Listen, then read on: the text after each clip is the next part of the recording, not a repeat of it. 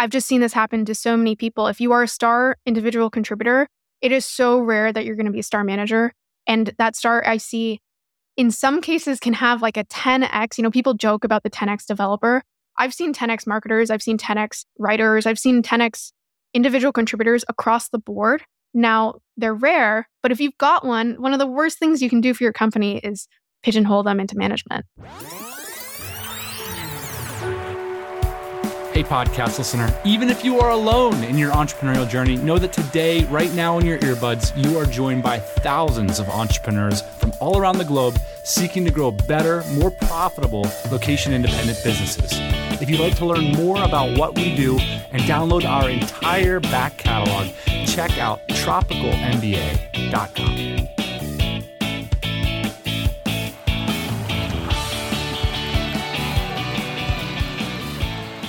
Happy Thursday morning, everybody. Welcome back to the podcast. Got a great one today. We do not need to do a long introduction. We are going to get into this one.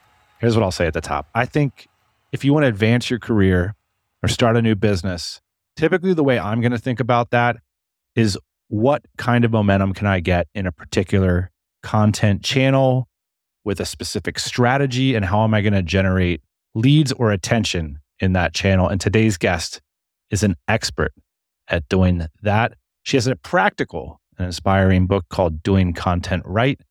Her name is Steph Smith, and she's also a nomad and a traveler. In fact, those were some of the topics about her experience traveling were some of the first ones that really got her name out there.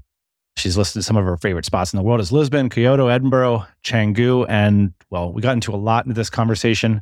I'll just let her take it from here.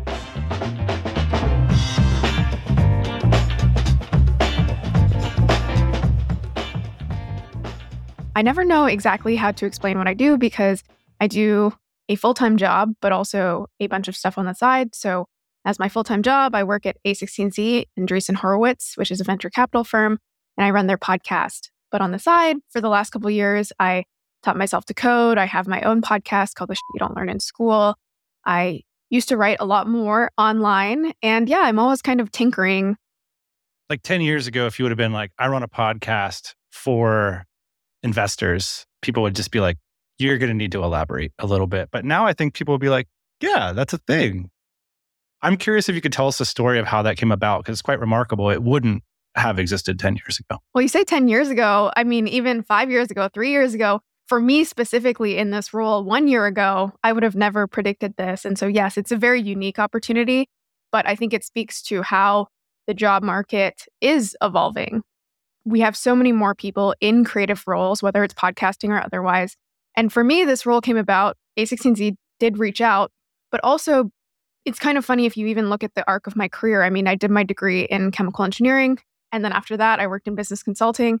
And then I was a marketer. And so there was not a clear path to becoming a podcast host about technology.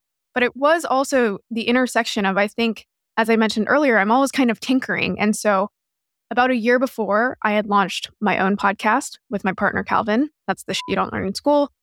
But I also had stumbled my way into leading the podcast network at HubSpot. And then on the side, I had taught myself to code, as I mentioned.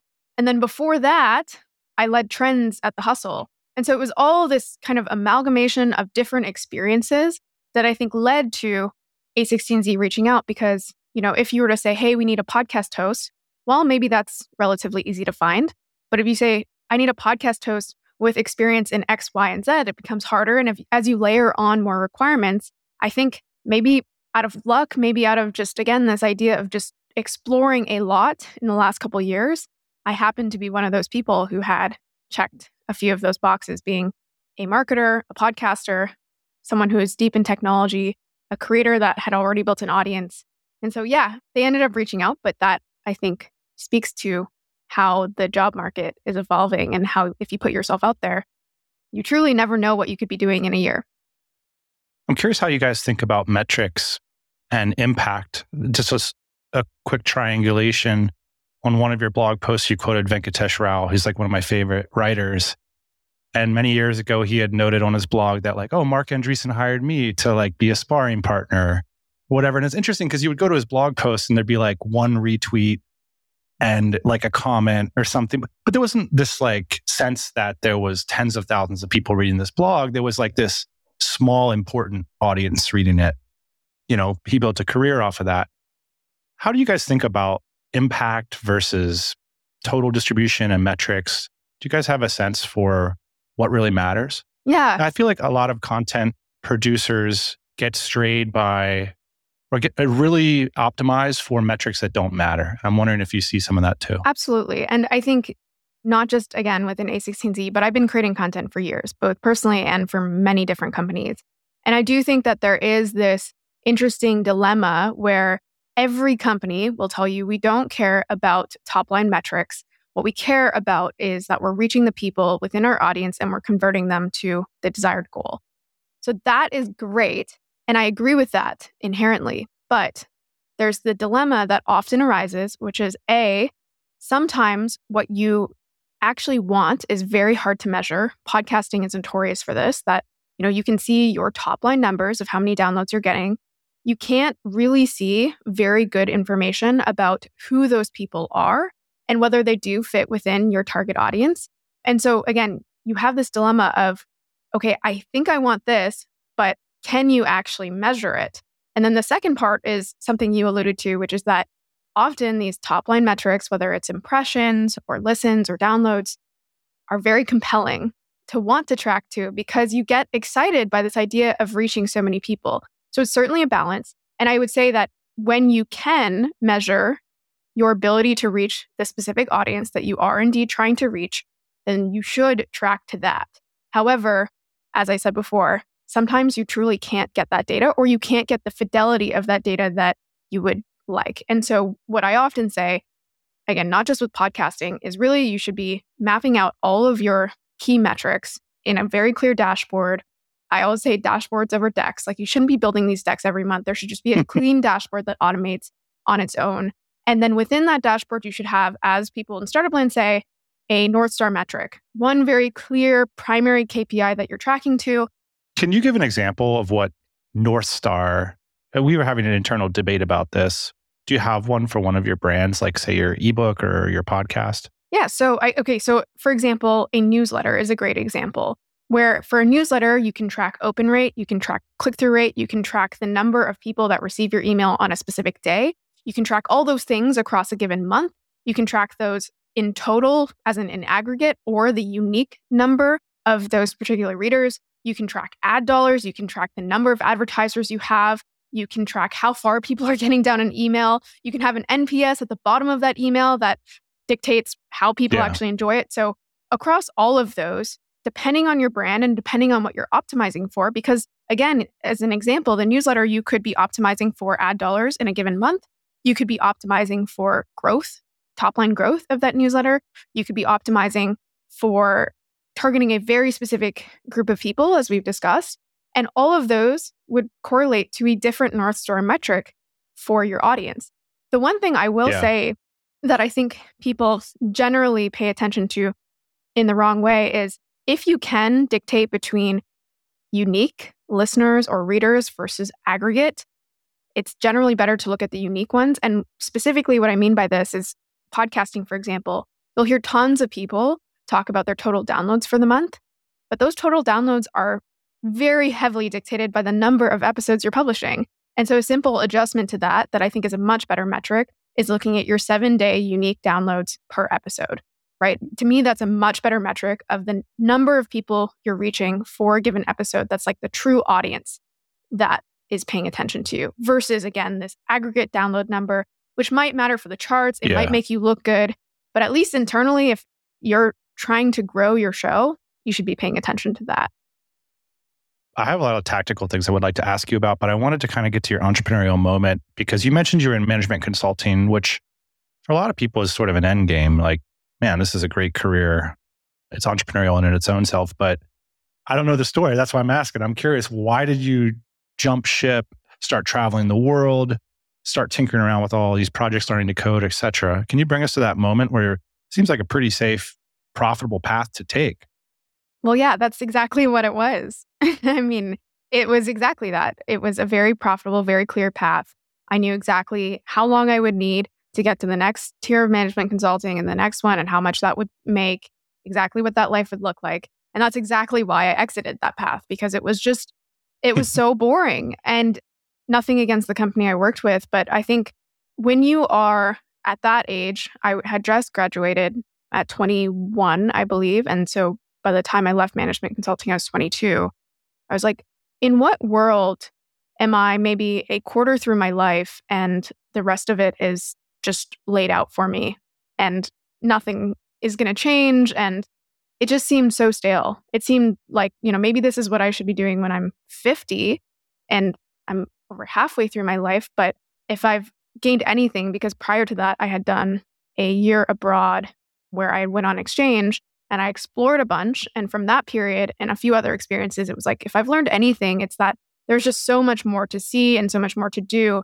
And this isn't the time for my life to kind of be over in a way. And so I had heard of these people, which now are very common, but at the time were not, which were these people who were nomadic and lived and worked wherever they wanted as long as they had Wi-Fi.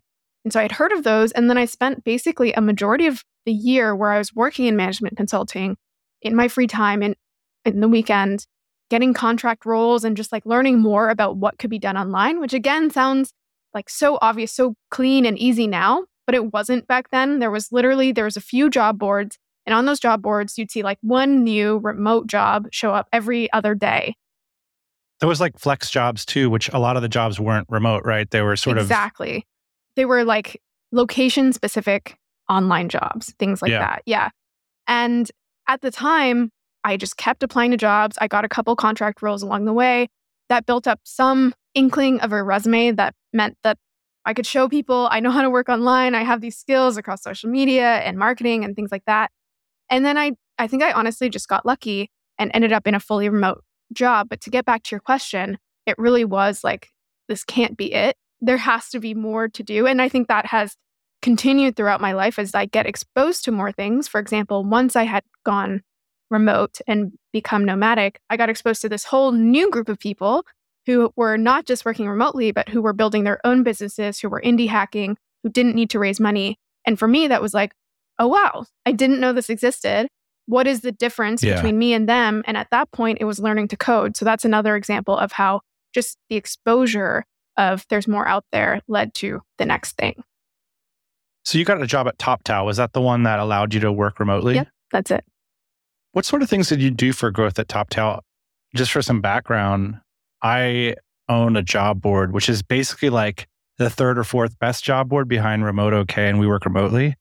And so we're just kind of hanging out in third or fourth position because we were like the last to market. And we have nice jobs and nice customers and all this, but we're like solidly third or fourth place. And I'm curious, like if you were to come hang out and put in a solid 3 months of expertise, what are some things that you would think about from all your experience about how to grow a job board in 2023? Like what are some opportunities out there, or just some block and tackling basics that good job sites do for their users? Yeah, so I'll clarify that TopTal is not really a job board, but there are parallels for sure.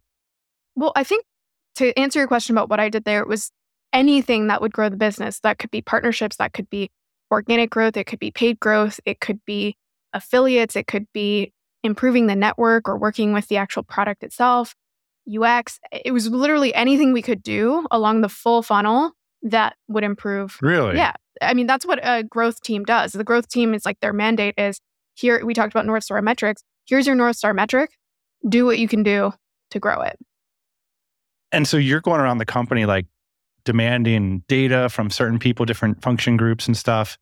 How do you justify that like this is worth like the next 2 weeks of your time? Do you have to like write out strategy documentation, or you just make the case, the carpe diem moment? I mean, sometimes there's memos and things like that, but really, if you are doing a good job with growth, data should rule the day. Like you should be able to clearly say, here's our funnel. Here's an aspect of our funnel that we want to run a test on because we believe it has this upside. And you run the test if you get the buy-in. And ideally, you show whether that test is or has been successful. I mean, I've gone on to other companies that were way less data-driven. And that's honestly something that I really struggle with, because when you are in situations where you are having to kind of say, hey, let's do this project, I think it'll maybe have some impact, it's just not compelling to me. I think most things at a company should be pretty data driven. And that really comes from not just my time at TopTal, but also the management consulting days, which was kind of a non-standard consulting firm where there were some decks, but really I spent my whole day in Excel building really, really thorough models that could predict if a Fortune 500 company opened up a store in this zip code. These are the sales that it would do in its first day, its first week, its first month. This is how it would cannibalize another store. So these are really thorough models to the point where, we're just talking about how to run better Facebook ads. That's much more simple, but you should still be paying attention to data. And so to answer your question about job boards, I think something a lot of people miss these days about job boards, you're not one of them, clearly, if you're ranking and you're getting traffic, is that they think about, again, if I build it, they will come. The easiest thing you can do today is launch a job board. There are tools where it's just plug and play. It'll pull directly from an Excel or Google Sheet. And so the actual idea of creating one is not hard. The question is, how do you get distribution?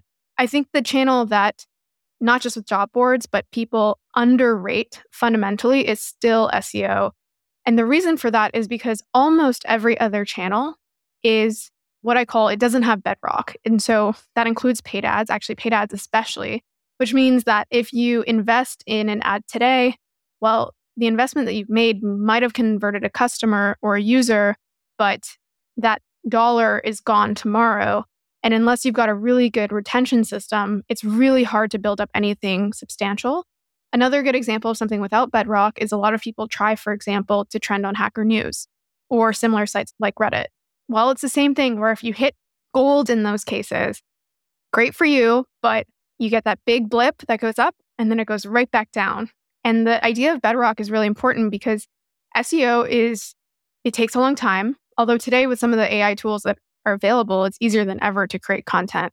And so what I would encourage most companies to do is figure out who they're trying to reach, what those people are searching for as it relates to their business, and really focus on building that bedrock with SEO. And again, this is not just with job boards, but I think with job boards in particular, if you look at any of the top job boards that are really doing well, they're getting a majority of their traffic through organic. And that's really, again, for the calculus to make sense, these job boards couldn't get that traffic through paid search. It just wouldn't make sense. What does it mean to be data-driven for you? I'm curious, if you could compare and contrast. I think a lot of our listeners are small business owners, kind of stick with our intuition, maybe not the most disciplined. And I think a lot of us love the concept of bringing in more disciplined approaches. I tend to write a lot of memos to my team, but I don't present a lot of spreadsheets to them. I'm curious, how might I introduce those things to make more compelling, clear cases to the team about directions I'm advocating for? Well, let me start by answering this question with, I guess, the time period or the example where I realized this is really important. And it's a simple example, but during my days at TopTal, my very first few months, we were tasked with some paid ads in generating leads. And we had brainstormed for ages, the copy, the images, things like that we thought would really work. And there were so many examples where I thought, this is really going to work and this is not going to work. And even in the cases, because I was early on in that role and my understanding of growth and marketing, I actually was like, why would we even run some of these, right? If we don't think it's going to work, let's just run the ones that we do think will work. But no, I was lucky at the time that I had a boss that was very also data-driven, but also very experienced. And he got us to create this big spreadsheet of experiments. We ran them all. And not only was I wrong about what worked, I was so wrong. And many people on the team were so wrong. And in that case, you saw more of the Pareto principle where it was not only are some of these outperforming others, there was one that so drastically outperformed everything else. And it was not what we would have expected. And even after finding that one that performed well, it took us so long to replicate it. We even tried creating images similar to it. We tried using copy similar. Nothing for so long emulated it. And to this day, it's kind of hard to articulate why. But at the same time, we had the data and we had the data of what was working. And that's just, again, one example in my career where I've not only been wrong, but I've been very wrong. Do you find that your intuition is tracking upwards, or Do you still see like a volume approach is the one that works the best? I do think my intuition has gotten better throughout the years as I have learned more about what works and what doesn't, and also just gotten more creative. So instead of just experiments that you might expect, I'm coming up with new ideas that do seem to be working better. A simple example of this was the book that I wrote.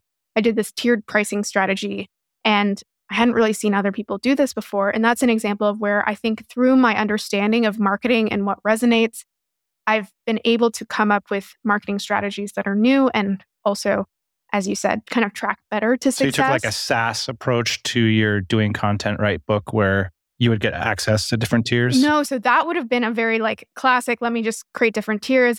You see tons of courses do this where they'll have like a self-serve option that's cheaper and then a more premium option that's more like an enterprise tier with SaaS. In this case, what I did was I just had one product, but I had tiered pricing, which meant that when people first bought, they got a certain price. So for the first, I think it was like 30 or 50 copies, it was $10. And then for every number of copies sold, it went up. So there was a scarcity dynamic there, but also there was a dynamic of just virality where people talked about the pricing mechanic itself. And still to this day, I'll get people say, for a while I had people asking if they could use the dynamic as if I had patented it or something. And that's an example of where there are cases where just through being a marketer, through studying what other people have done, I've understood the dynamics better, the fundamentals, things like scarcity, and been able to come up with new ideas, new approaches. But coming back to the earlier question, I think using data is so important because even in the example of the tiered pricing, I thought it would work, thought it was a great idea, that easily could have not worked. And so I needed to have the data. Even in the back end, I was looking at Gumroad, I could see, when I change the price to this tier, I'm seeing this conversion rate. And at some point, I actually leveled it off prior to release because I was like, I can actually see that the conversion rate at around $30 at this like 5th or 6th tier is flattening out, or I should say above 30. So I kept it at 30 until launch, and now it's gone much higher. But if you are the type of person, and I've met many of these who kind of say, you know what, I think my intuition is right here, that's fine, but why not test it? Why not get the required data to back up your intuition?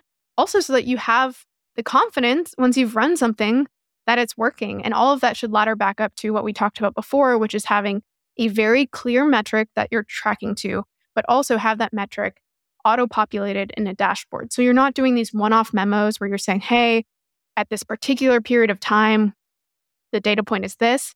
You should be looking at it in aggregate over a period of time so you can really see what inputs are driving the outputs. I know what it feels like to show up to a job board and understand that whatever price you're going to pay and whatever amount of time you're going to spend writing that job ad, that's just a fraction of the whole deal. Hiring takes a ton of time and money, especially if you get it wrong. That's why in 2023, we've created a more affordable way for you to work directly with our experienced recruiters to help you get the result and the hire you're seeking. Check out our new service. It's called Guided Hire, and it starts at just $14.97. With Guided Hire, an experienced team member on our team will help you determine a hiring strategy and promote it to the best candidates, even if they're not on our own job board. Dynamite Jobs will help you track them down and hand deliver and filter for you only the very best applications. Our recruiters are executing this best-in-class strategy all day, every day with great results. In fact, last year, we made over 100 direct hires. There's no need to reinvent the wheel.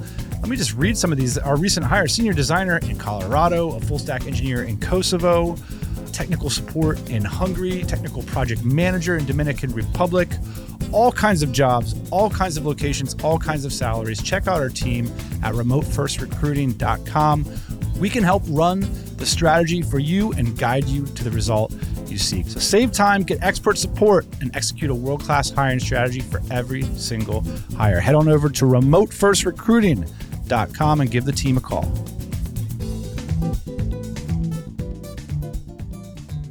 Speaking of confidence, you left TopTal. Can you tell me about that decision? Yeah, so I continued to work remotely, but in that case, so during my time at TopTal, the second half of it is when I started building my own products, my own website, and started writing online. And part of writing online a couple of my articles in the first year just really blew up. I think 4 of them trended on Hacker News, were shared super widely. And as part of that, someone who happened to see a few of them was Sam, the founder of The Hustle.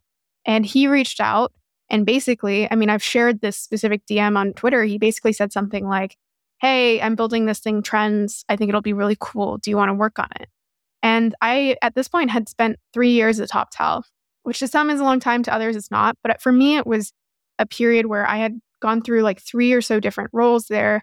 And I was really happy with my time, but I wanted to try something new.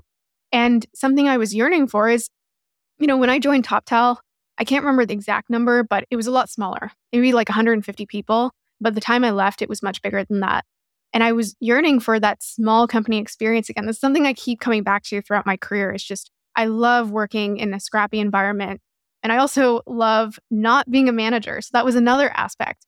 I was leading a team of 20 at TopTal when I left. And I was first of all, not a huge pay cut, but I was taking a pay cut. I was stepping away from management and I was going into a more scrappy environment. 3 things that some people absolutely would hate, but 3 things that I was very excited to do, especially if it meant I could build this product, which was Trends, from the ground up. And also I was kind of, in my interviews with The Hustle, promised by the Hustle team that I would have the autonomy to kind of build the product and to dream it up because it was in its very infant stages. And so that was very exciting to me. And I had also learned, and I've learned this kind of progressively with each time, with each career change, that like the same thing when I was leaving consulting, the more I explore in this phase of my life, the better my career has been. Like I need to, at this stage, go test a bunch of things out. And so that gave me the confidence that I hope The Hustle works out, and it did. But even if it doesn't, like I need to go try something new. It feels like that's becoming more important in this era where it was typical, like if you're a great IC, you go on to be a people leader. And I feel like it's more profitable than ever just to be like, nope, I'm just going to continue to contribute. Well, I mean, I've talked about this a lot over the years, and I think it's a huge disservice both to the individual and the company itself that many companies don't have good tracks for individual contributors. And in my own career, and this is no discredit to the companies that I've worked at, I think it's happened 3 times where I've gone from an IC that ends up being a manager, and then I've stepped away from that. And it's kind of natural when you think about it, because if you're a really good individual contributor, what you end up doing is you end up building something great. That great thing is getting traction. The company wants to invest in it. Okay, we'll invest in it. We'll hire some people. We'll get you help. Okay, who should manage these people? Well, you should, right? You built the product or whatever feature that is getting traction. And that's what's happened in my career, is kind of just stumbling into it. And the first time at TopTal, I was very excited. They didn't force me into it. I was like, I've never managed before. This is such a great opportunity. I'm 23 years old. You're letting me manage a 20-person team. Like, wow, what an opportunity. And it was. But throughout my career, I've also, it's not so much become allergic to it, but just been aware of this natural just stumbling into management that happens. And now I'm more, I guess, wary of it. I'm more aware that maybe actually I should push to stay as an IC. And even though it feels great to have some sort of title, or maybe even in some cases at some companies, you're literally told you cannot get paid more unless you're managing these people, to push back on that as well. 100%. I've been seeing a lot of innovative founders like kind of hammer away at this specific issue. Like you need to have like a salary, title, prestige, progression for great ICs. Exactly. Just dump them right into pointy-haired management is kind of a bummer for them and for the company. Yeah, and it's such a missed opportunity. Like that's the thing, is you can, even if you're taking the lens of the company, I've just seen this happen to so many people. If you are a star individual contributor, it is so rare that you're going to be a star manager. And that star IC, in some cases, can have like a 10x. People joke about the 10x developer. I've seen 10x marketers. I've seen 10x writers. I've seen 10x individual contributors across the board. Now, they're rare, but if you've got one of the worst things you can do for your company is pigeonhole them into management. A lot of us are readers of Trends in The Hustle and listeners of My First Million. And so we've kind of followed along that story. As an insider and someone who built the product from the early days, what are some things that might surprise us about the success of that content and what you learned about meaningful content on the web from working there? So I think trends, I would say the hustle as well. Let me address trends first. So for trends, I think what everyone should do if they want to be surprised is just go to trends.co. If you don't have a subscription, go get a trial. It's $1. And just go, there's an archive, and go to the very first newsletters that we were sending. And you will be surprised at the quality, the design, everything. It's so scrappy. But I also think what's fascinating about the Trends story is, with the exception of maybe Glimpse, which I think maybe started before Trends, this has become a fully new product category. That now there are tons of companies that are specifically branding themselves as trend spotters or people who catch trends when they're early. And I think that's really surprising because for years, the sites that we would use, things like subreddit stats, Ahrefs, SimilarWeb, these tools existed. And so I think it's a great example of how, we talk about other examples in trends, but how opportunity is literally right in front of us and people just don't spot it. And so I think that was a great example of, I guess Sam came up with Trends. I helped evolve the product, but I didn't come up with the idea of, he just realized that the conversations he was having about different business opportunities that were, again, right in front of people were not productized yet. And so I think, a lot of people will listen to My First Million or read Trends and think, oh, wow, these people are really smart, really unique. How do they find these ideas? But actually, if people were to pay attention to the things right in front of them, the conversations that they're having, there are so many opportunities right in front of them. And then the hustle, I think, is a great example of a lot of people overcomplicate content. And the area that I think so many people go wrong in is they care too much about what they're writing about and not how. And the hustle is the perfect example of this, where many people, when they're trying to dream up a newsletter, they're like, oh, what's the new thing I should talk about that no one's talking about? Or what's this really niche subject that, again, I don't see a newsletter already addressing? And the hustle went into probably the most competitive space, at least as it relates to content and news, which is business. And it wasn't afraid because Sam had the very, again, kind of obvious realization that a lot of business content is boring. So all it took was a difference in how the content was being written. And I've heard Sam explain it as, it's as if your friend goes and reads the business news for the day and just tells it to you like it is, no BS, no jargon, a little bit of humor, and that's it. And if you read The Hustle with that lens, you'll see it. You'll see just the very slight difference in how it compels or how it writes the content. And I think that's a very simple takeaway that anyone trying to pursue content can apply. Stop focusing on, again, the what of content, but how you can actually take something that a lot of people participate in and succeed by just thinking about how it's different. I'm wondering if I could get some tactical ideas from you. Our companies feel the same way, Steph. We all want to create more content, build a larger audience, convert more folks into customers and so on. So you have a lot of kind of different modality experience. Like you wrote viral blog posts, newsletters, you have a wonderful podcast, you have a Twitter account that's followed by the bigger than any stadium in the world of people follow you on Twitter. If I were to challenge you to sort of grow an audience in each of these categories, I'm wondering if you could maybe start us off with some comparing and contrasting of these different modalities, and maybe hey, this is what's working in 2023 that maybe if you wanted to go get 100,000 followers, maybe you couldn't have follow exactly what I did because the landscape's changing a little bit. I know it's just this enormous play space, but to sort of set the diagram, I wonder if you could just jump in and maybe take us back to when you were writing those viral blog posts, and why don't you write them anymore? They were wonderful. I should. I've been saying I want to write again for a very long time. I'll actually address that question super quickly and say that one of the hardest parts of being a creator is being consistent. And that's not just because it takes a lot of work, but there's this enhanced pressure that comes with growing an audience where all of a sudden people come to expect something from you.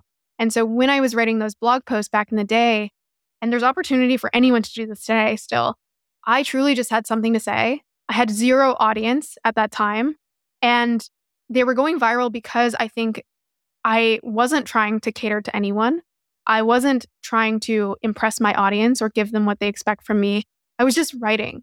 And since then, I stopped writing for a while because I was busy, but I've candidly, I think, avoided coming back. And I actually have an article that I've teased around a little bit about this subject in particular, which is, I think it's called something like The Joy of Inconsequence.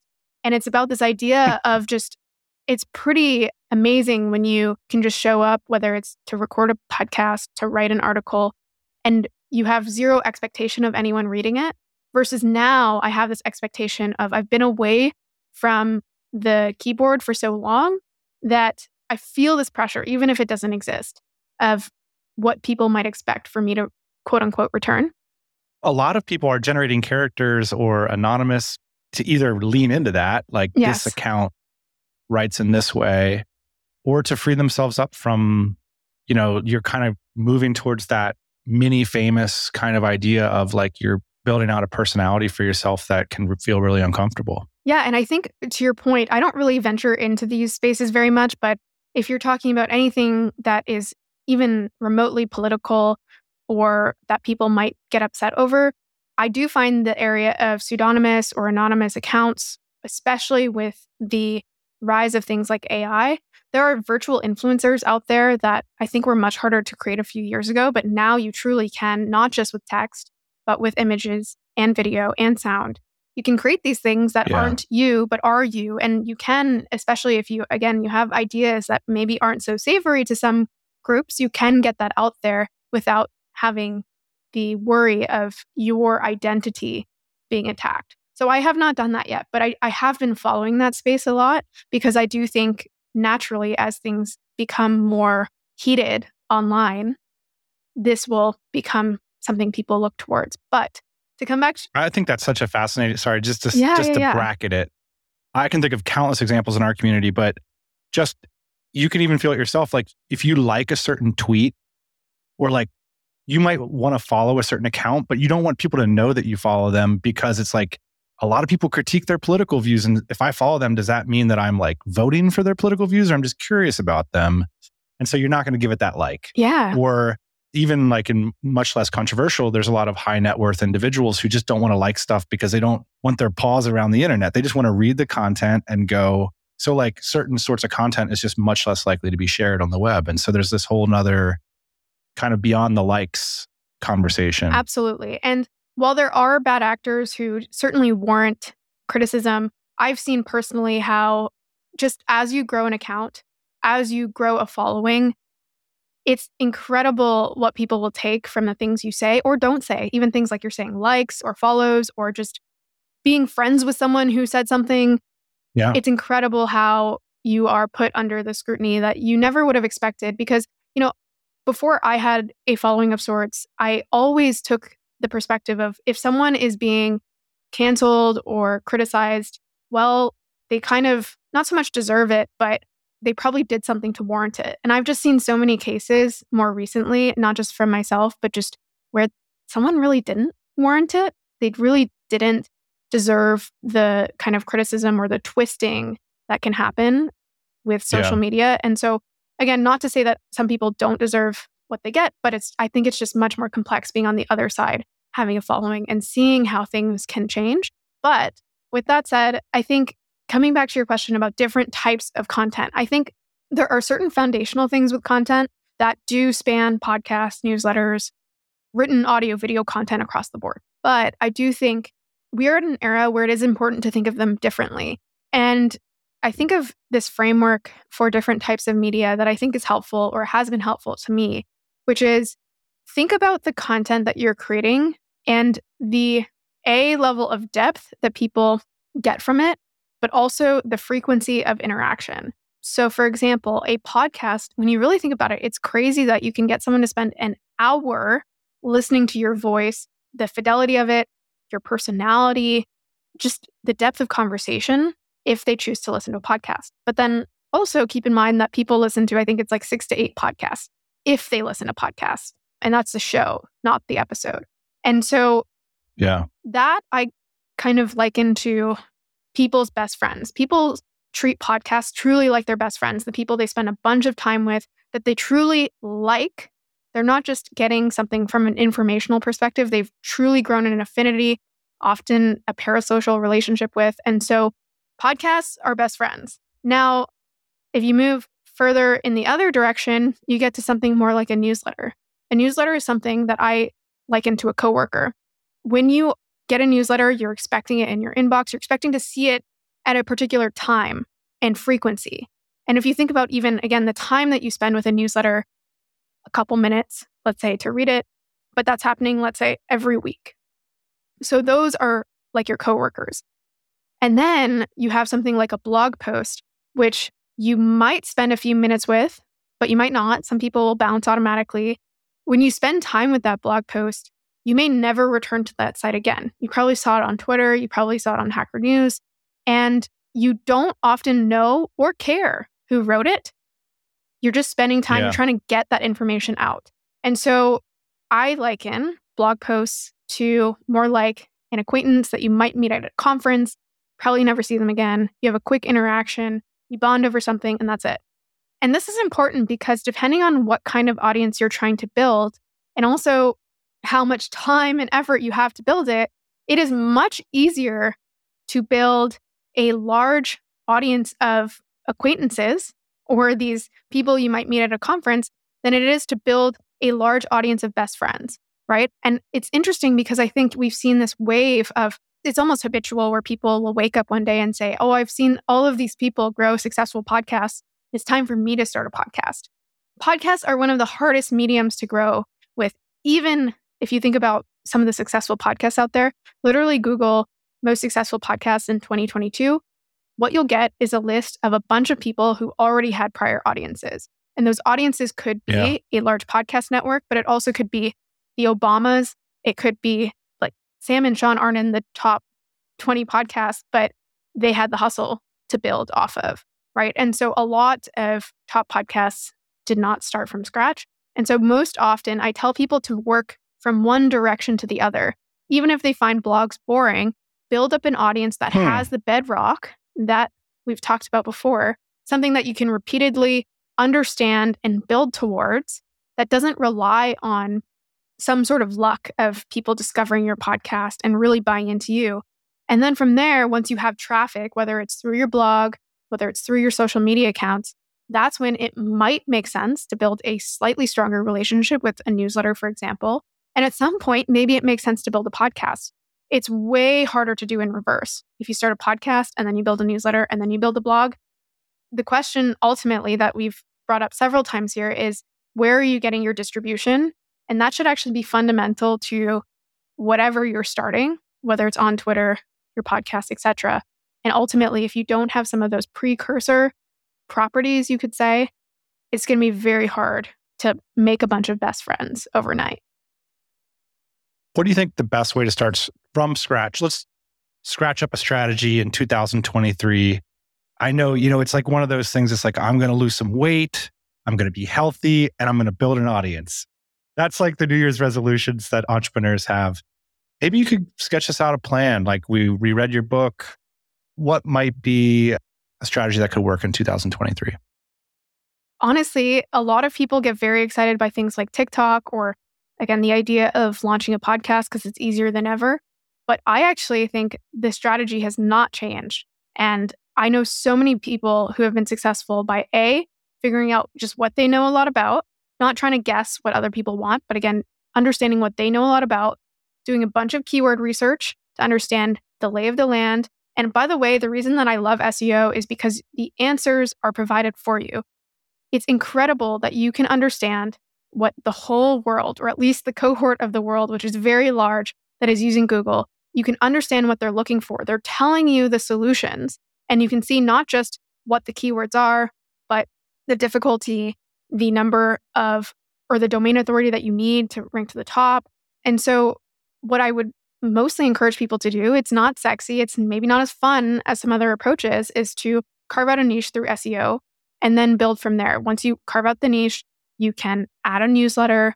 You can also simultaneously build your social account around that niche. I mean, that's a pretty classic thing we've seen where someone's like, oh, I'm the real estate guy, or I'm the plants girl, or whatever it might be. So you can do that in parallel. But I think a great example of this is Pat from Starter Story. He's a friend of mine, and he years ago started building Starter Story. And when he first started building, he was also building a social following that did relatively well, but then he disappeared for years. And what did he do during those years? He just very quietly invested in SEO.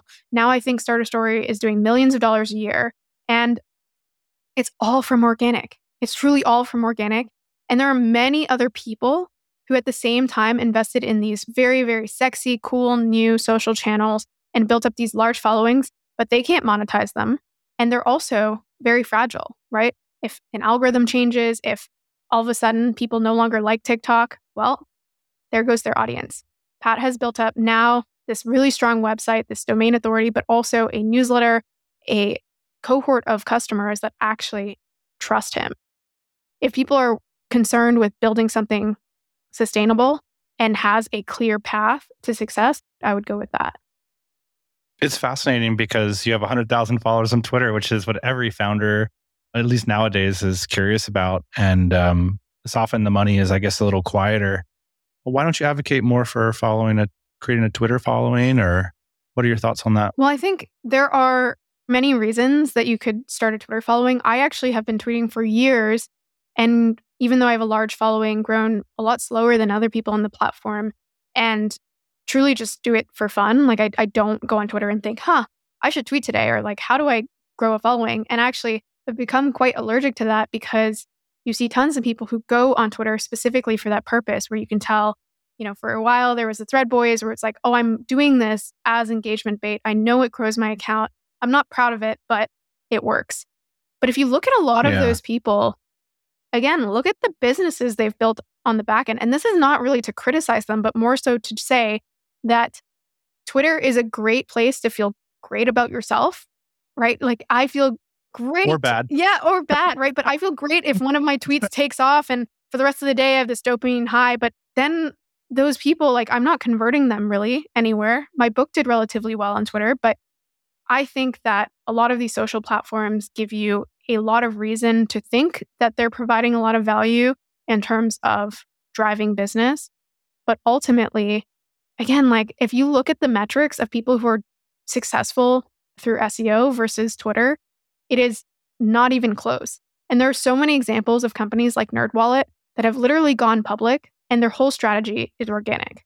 Tell me someone on Twitter that has been able to build a business through Twitter that has then gone public because of it. I can't think of a single one. And so there might be examples like Mr. Beast on YouTube, but YouTube itself is a parallel to organic, right? It has that foundational bedrock where it's a search engine, unlike Twitter, which is a feed. So the search engine itself lends to people searching for certain topics and you being able with intent. Exactly. Yeah. So Steph, we've taken an hour of your time. The last question is the hardest question. 80% of our audience are small business owners, mostly location independent digital. 20% are like looking at the 80% thinking, I'm going to make that jump hopefully this year. What sort of advice do you have for people that are like, man, I want to do what you did? Well, I think one, focus on one channel. If you're specifically speaking of content there, I think a lot of people are like, oh, again, let me start a blog, let me start a podcast, let me start a newsletter, let me also grow a Twitter. Focus on one channel and really concentrate your efforts there. And again, I would recommend SEO, but if you want to go elsewhere, that's fine. And then I also think just having the expectations realistic that for many people who create content, A, they don't succeed, but also B, if they do, it takes a very long time. So I remember around a year ago going to a conference and someone asking me like, how'd you build your Twitter account? And how'd you get it to the size? And I literally, because I had been asked this before, in other cases, I've said, oh, well, here are some tips and tricks. But in this case, I was like, you know what? This is how I did it. And I listed out, like, I wrote this many articles. I did this many tweets. I wrote a book. I did a podcast. I learned to code. I created these projects online. I marketed them. I was on Product Hunt. I was active there. I went in these communities. Like the amount of time and the number of projects, and I've tweeted this as well, was so much more than what you'd expect to get to the result that I did. Because again, some other people have a much simpler story where it's like, oh, I did this many Twitter threads and I got there. But the point is that I think those are the outliers. And I think that if you were going to go into the content game, it should really be with the expectation that it is a very long-term game And if you stick with it, especially if you're choosing the right channels that have that bedrock instead of chasing those highs and lows, then I think it is very possible. But I think, again, having that expectation set is really important. It reminds me of the advice, if you want to be a great writer or a writer at all, do something worth writing about. That too. I mean, my stuff was really successful at the beginning because actually that was partially the time where I was traveling a lot. I was in the midst of a bunch of other creators. I also was in this unique period where not very many people were working remotely, but a lot of people were interested in it. And I happened to be ahead of the curve there. And so, yeah, I also think that's an important aspect where if you can, go actually experience something that's different so that you can share it. And even if you don't think you have something unique to share, the simplest question is just to ask yourself, what do people ask me about? Or what do people ask advice from me on? Because that's just like a very clear signal of what people actually find that you know valuable. And I would just take that and start creating content with it. And again, use the keyword search results that, or the data that exists, because that is just such a good other piece of data that's telling you what people care about. Steph Smith, thanks for taking the time to join us on the TMBA podcast. Thanks for having me.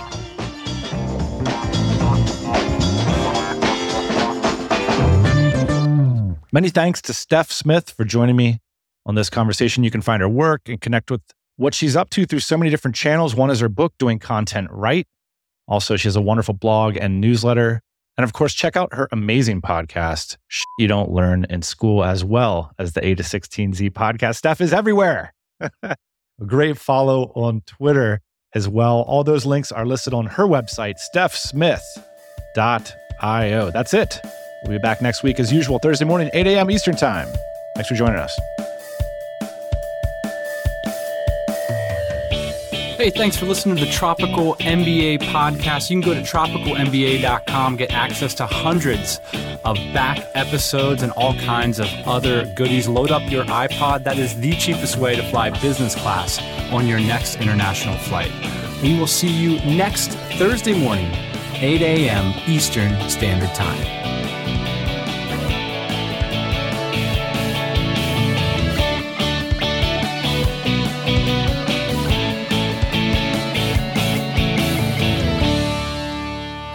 Daddy.